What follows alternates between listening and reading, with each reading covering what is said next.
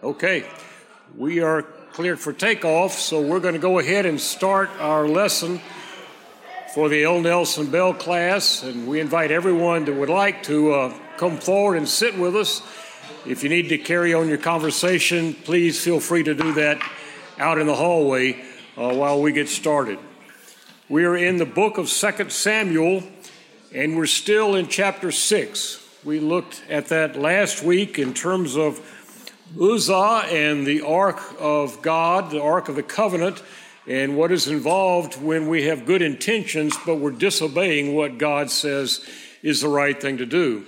Today we're taking up a very different tact from a different part of this chapter, and I have to admit, I have really enjoyed preparing this lesson.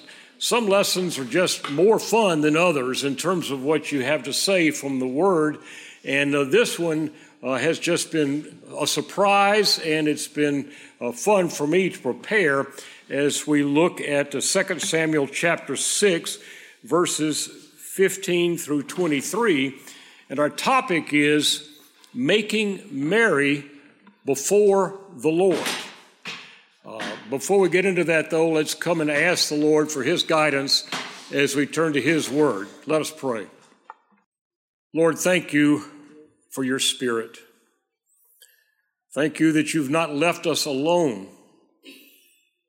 but that you are with us in a much more significant and important way than when you walked on this earth. For we have your Spirit constantly with us, within us, to guide us, to help us understand, to comfort us, to lead us in your way. We pray now that your Spirit will indeed lead us in not only understanding the truth that is in this passage, but in applying it to our own lives. Help us, Lord, to put aside other thoughts and concerns that easily come to mind, and that for this time together we will focus on your word and what you have to say to us. For it's in Christ's name we pray. Amen. All right, 2 Samuel chapter 6, verses 15 through 23. So David and all the house of Israel brought up the ark of the Lord with shouting and with the sound of the horn. As the ark of the Lord came into the city of David, Michal, the daughter of Saul, looked out of the window and saw King David leaping and dancing before the Lord, and she despised him in her heart. And they brought in the ark of the Lord and set it in its place inside the tent that David had pitched for it. And David offered burnt offerings and peace offerings before the Lord. And when David had finished offering the burnt offerings and the peace offerings, he blessed the people in the name of the Lord of hosts and distributed among all the people, the whole multitude of Israel, both men and women, a cake of bread, a portion of meat, and a cake of raisins to each one. Then all the people departed, each to his house. And David returned to bless his household. But Michal, the daughter of Saul, came out to meet David and said, "How the king of Israel honored himself today, uncovering himself today before the eyes of his servants, female servants, as one of the vulgar fellows shamelessly uncovers himself." And David said to Michal, "It was before the Lord who chose me above your father and above all his house to appoint me as prince over Israel, the people of the Lord, and I will make merry before the Lord. I will make myself yet more contemptible than this, and I will be abased in your eyes, but by the female servants of whom you have spoken, by them I shall be held in honor." And Michal, the daughter of Saul, had no child to the day of her death. A very interesting passage. As we begin this, I want to remind us of the power of the Ark of the Covenant. We've talked about this in subsequent lessons, in previous lessons, but just remember that this is an ark that was constructed and it was used in the holy and solemn worship of God, and it was a symbol that God was among his people. And we've seen how it had been captured by the Philistines in battle where it never should have been taken. It was brought back to Israel by the Philistines, and their 20 men were very curious to see what was in it, so they bent over to look, and all 20 of them were killed outright. Well, that put an end to anybody's curiosity, and they left it there for about 20 years. And then last week we saw David wanted to bring this ark back into Jerusalem.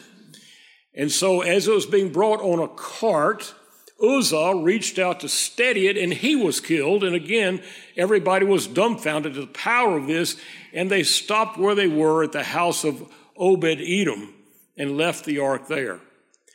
It was an object, but obviously God was very intimately involved in that object and who approached it and how it was treated by other people. Now, Obed-Edom apparently was of Gittite. It seems that it may have been a Philistine city, that he was a Philistine living in Israel. I would think, though it's not said here, that he had converted to Judaism because as the ark was left with him, we find that he and his whole household were blessed by God. Now, the ark was something that could be used that would end up killing those who misused it, or it could be a source of blessing for those who honored it and revered it. And at Obed-Edom's house, it stayed for 3 months after the death of Uzzah, and we're told in Scripture that his house prospered because the Lord had blessed him. Now, 3 months is a pretty short period of time to find out that you've been blessed by God. A lot of things come to mind. I'm thinking, okay, his wife, after 3 months, began to realize that she was pregnant. All of his flocks were beginning to multiply, and they were pregnant with future flocks that were termed as money in those days. The crops he had planted apparently had a burst of growth that put out a huge amount of grain. There are other ways business deals may have gone incredibly in his way, but in a short span of 3 months, it was obvious to everyone that Obed-Edom had been blessed, and it started the day the ark was left with him. So David decides, okay, maybe it's time to bring this back into Israel again, into Jerusalem, where it belongs, the center, the heart of God's people. So he gathers together all the people again, and he is obviously instructed the priests, no carts, folks, use poles. And we're told they bore the ark. It means it was on their shoulders. They bore the ark into Jerusalem, and it was placed in its proper place. Now, these people are celebrating God's presence coming into their midst. And David is at the head of the procession.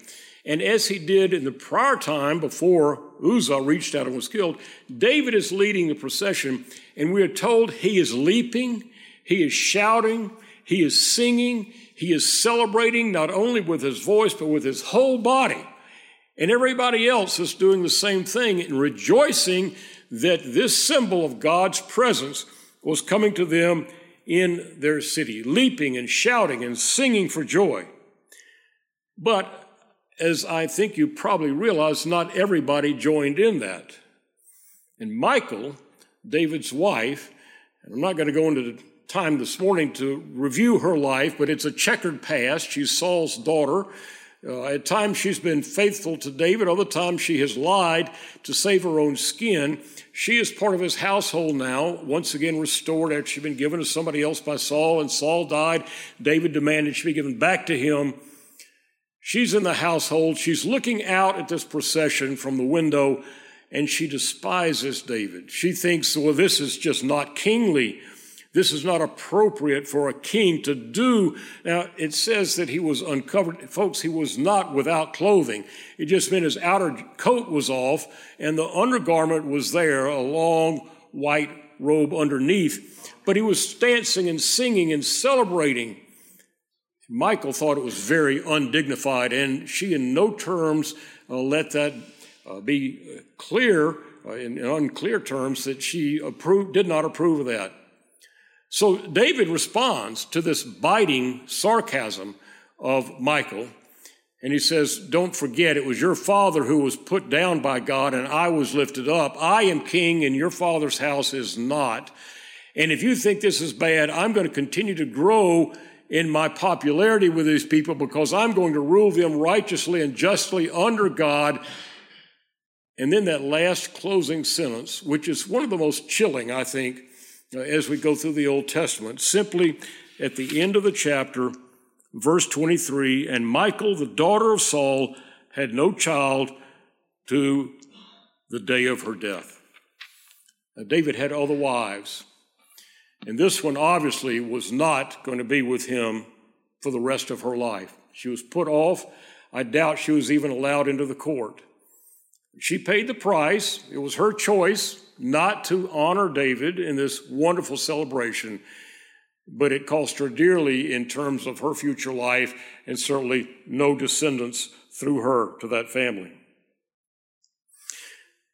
Again, as I kept reading this chapter 2 weeks ago, and I was developing the lesson on Uzzah, I realized, this needs special treatment. This business of dancing and singing and shouting as the ark comes in to Jerusalem. What is that all about? Well, I think it is clear there is a time and there is a place to celebrate what God has done for his people. And David was leading in this celebration. It was outdoors. It was as they approached coming into Jerusalem, and it was an intense celebration. I'm sure there were instruments playing as well, and the whole multitude, thousands and thousands of people, are joining in, possibly singing songs they all knew that they had been raised with in praise of God. There is a time and a place to make merry before the Lord. And for us as Christians, today is that day. We're going to talk a little bit about that. The ark is now gone historically. As far as we know, it disappeared sometime before the Romans conquered Jerusalem, and if it had been there's no mention of it, but had been, it would have been captured or destroyed then. Now, there are lots of rumors and lots of speculation about what happened to it, but as far as we're concerned, in the 21st century, the Ark of the Covenant does not physically exist any longer. It's certainly not available. It's not a symbol for anybody else in a tangible way. But instead of that, the cross of Jesus Christ is the symbol and the mark that God is with his people because of what Jesus Christ did on the cross in redemption of all those who believe in him. In Jesus Christ, God is with his people. We don't have to look for a particular place. We don't have to have a particular physical object to assure us that God is among us.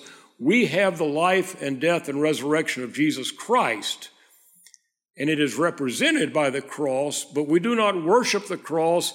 We honor it, but it simply points to a greater fact of what God has done for us in Jesus Christ. In Jesus, God is with his people, and that is something to celebrate. We have known it for so long, and for 2,000 years it's been the heritage in Western Europe and the United States and other countries around the world, different times in different countries. But it is a statement of fact that Christ is with his people, not visibly, but as I said in the opening prayer, by his Holy Spirit, by his guidance as we read his word, and his Spirit helps us interpret that and apply it into our lives. We have something to celebrate. And of course, this reminded me, David's entry into Jerusalem reminded me of the triumphal entry of Jesus Christ into Jerusalem. Christ, God, coming in among his people, dwelling in the midst of his people. They didn't know it. We know who he was at that time, and it was something to be celebrated. And they thought he was going to be their king forever, a political, military ruler, and they were beside themselves in joy. You go back and read those passages, Matthew 21 and Luke 19, and you realize that in that triumphal entry, it was a big commotion. It was a big celebration. Again, there were thousands of people in Jerusalem. Jesus is on the back of a donkey, the symbol of a king coming into his kingdom. And everybody they're taking off their clothes and throwing them down on the ground. They're taking palm branches down. They're singing, they're dancing, they're waving, they're shouting, Hosanna, praise to God coming among us. Just as was happening with David bringing the Ark of the Covenant into Jerusalem. Worship is a joyful event. We, the church, are the dwelling place of God. And I want to make sure you understand this, as Paul tells us in two particular places. There are many others. In Ephesians chapter 2, beginning at verse 18. For through Jesus Christ, we are both Jew and Gentile. We have access in one Spirit to the Father.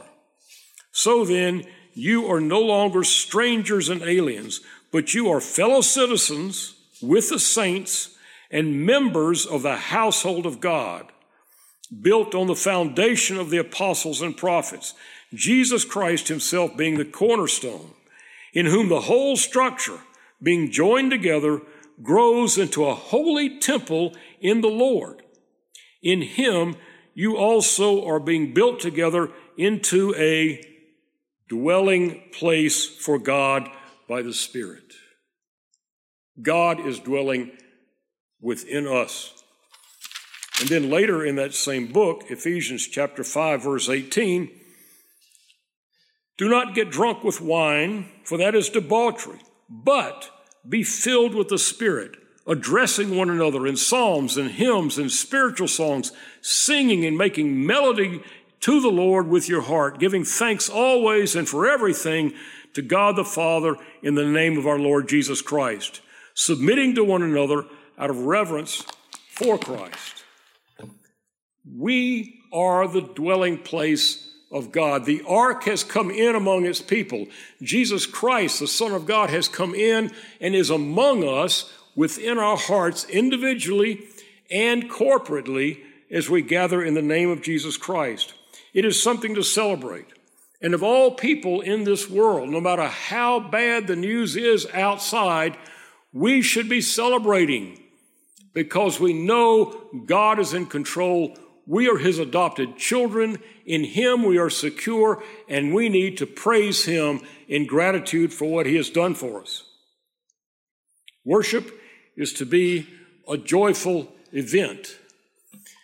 Worship is something to be looked forward to.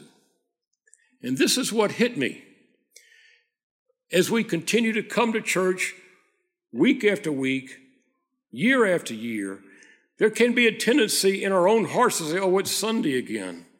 Yes, I'm going to keep the day and I'll be there at church, but I've got these other things on my mind, other things that need to be done. I've got to keep them in mind as I come into this building, partake and be a part of the worship and then get back home. But we're not really fully centered on why we are here and what it means to be the people of God.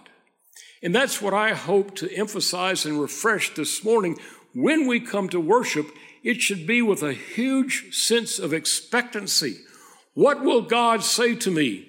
How can I offer up myself in praise and adoration of him, fully engaged, not thinking about anything else, but fully engaged in lifting up Jesus Christ, praising him and thanking God and his Spirit for what he has done in our lives. It's a joyful event, and it should be looked forward to. Now, it is to be exuberant, but also done decently and in order. And we have heard that over and over. I want to make sure you know it really is a scriptural passage from Paul, 1 Corinthians chapter 4, verse 40. And in that situation, the worship service was getting out of control. There were people who say, I have a word from God. I have a word from God. Let's sing this song. And it was just cacophony. There was no direction or order about it. So Paul says, look, we've got to get this toned down a bit, folks. You can't be shouting over each other. You can't be jumping up and somebody else jumping up. Do this decently in order, but still be praising God.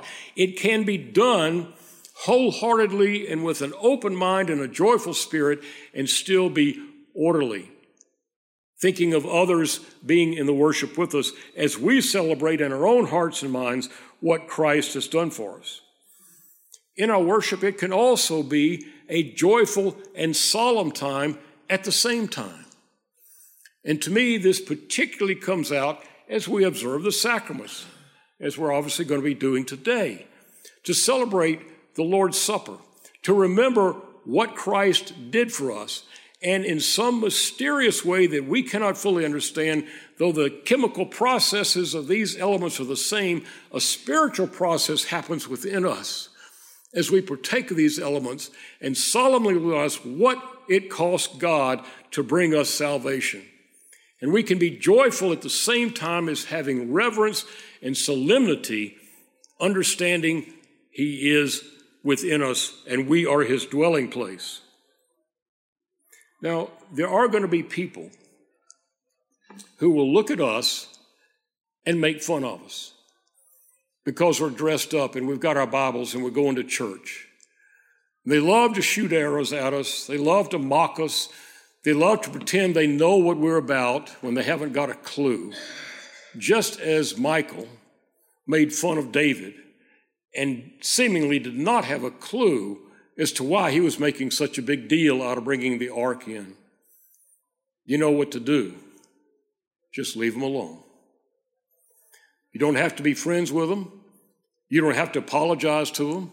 Certainly you should not amend your behavior or your attitude because of that criticism. You just leave them alone. Okay, you go your way. You celebrate what you want to celebrate.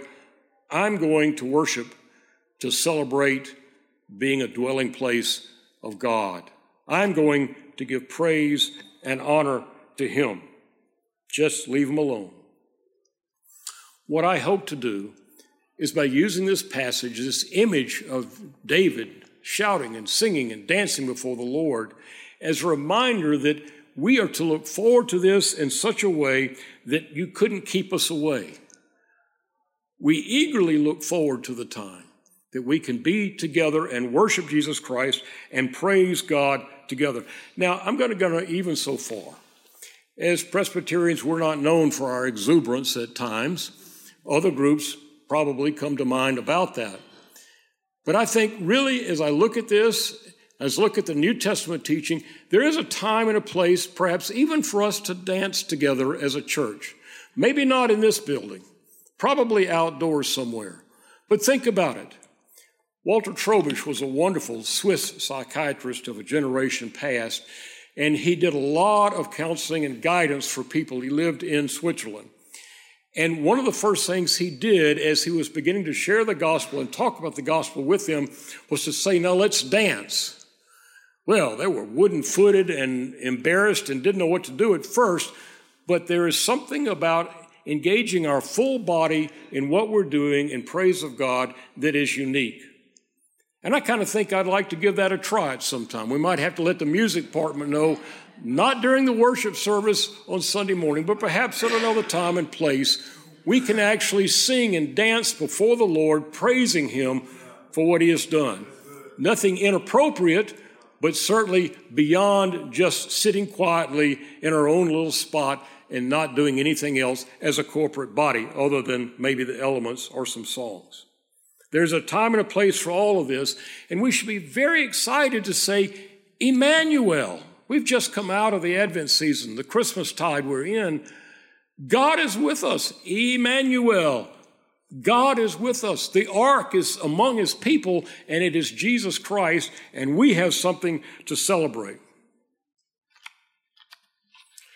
Now, what possible hymn could there be that will describe this? Well, again, this is a very pleasant surprise. This is one I grew up with in a very formal, in a very dignified, and very orderly way. But think about it in terms of what we've talked about coming from 2 Samuel 6. Praise to the Lord, the Almighty. Praise to the Lord, the Almighty, the King of creation. O my soul, praise Him, for He is thy health and salvation.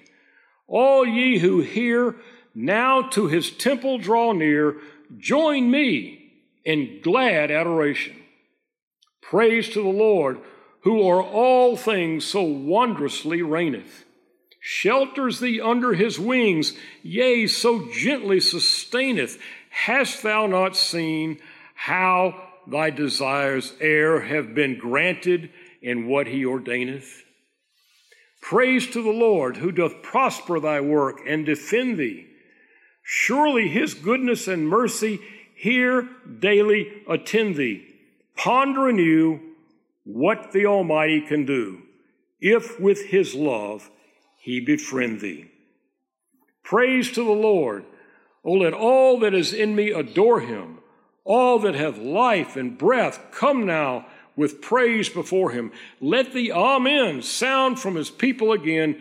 Gladly for we adore him. Amen. This is the time to say amen, all right? 1, 2, 3, amen. I think the Lord heard that. Let's come to him in prayer. Lord, there's always something more for us to either relearn or to learn for the first time. And how we thank you that your word will not let us go until we are confronted with your truth. Father, please grant that within each of us, we will have a renewed spirit and attitude toward corporate worship before you. And that when we sing with all our heart. And when we pray, we are not distracted by other thoughts. And when we hear your word, we are drinking it in, allowing it to go deep into our souls and to change us and to guide us in your ways.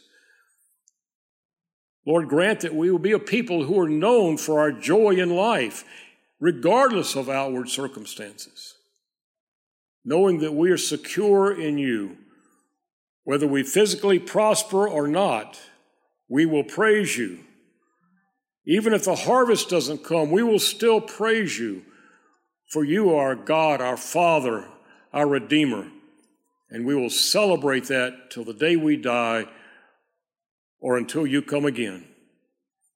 Thank you, Lord God. We will make merry before you in our hearts and minds and souls and bodies. In Christ's name, amen.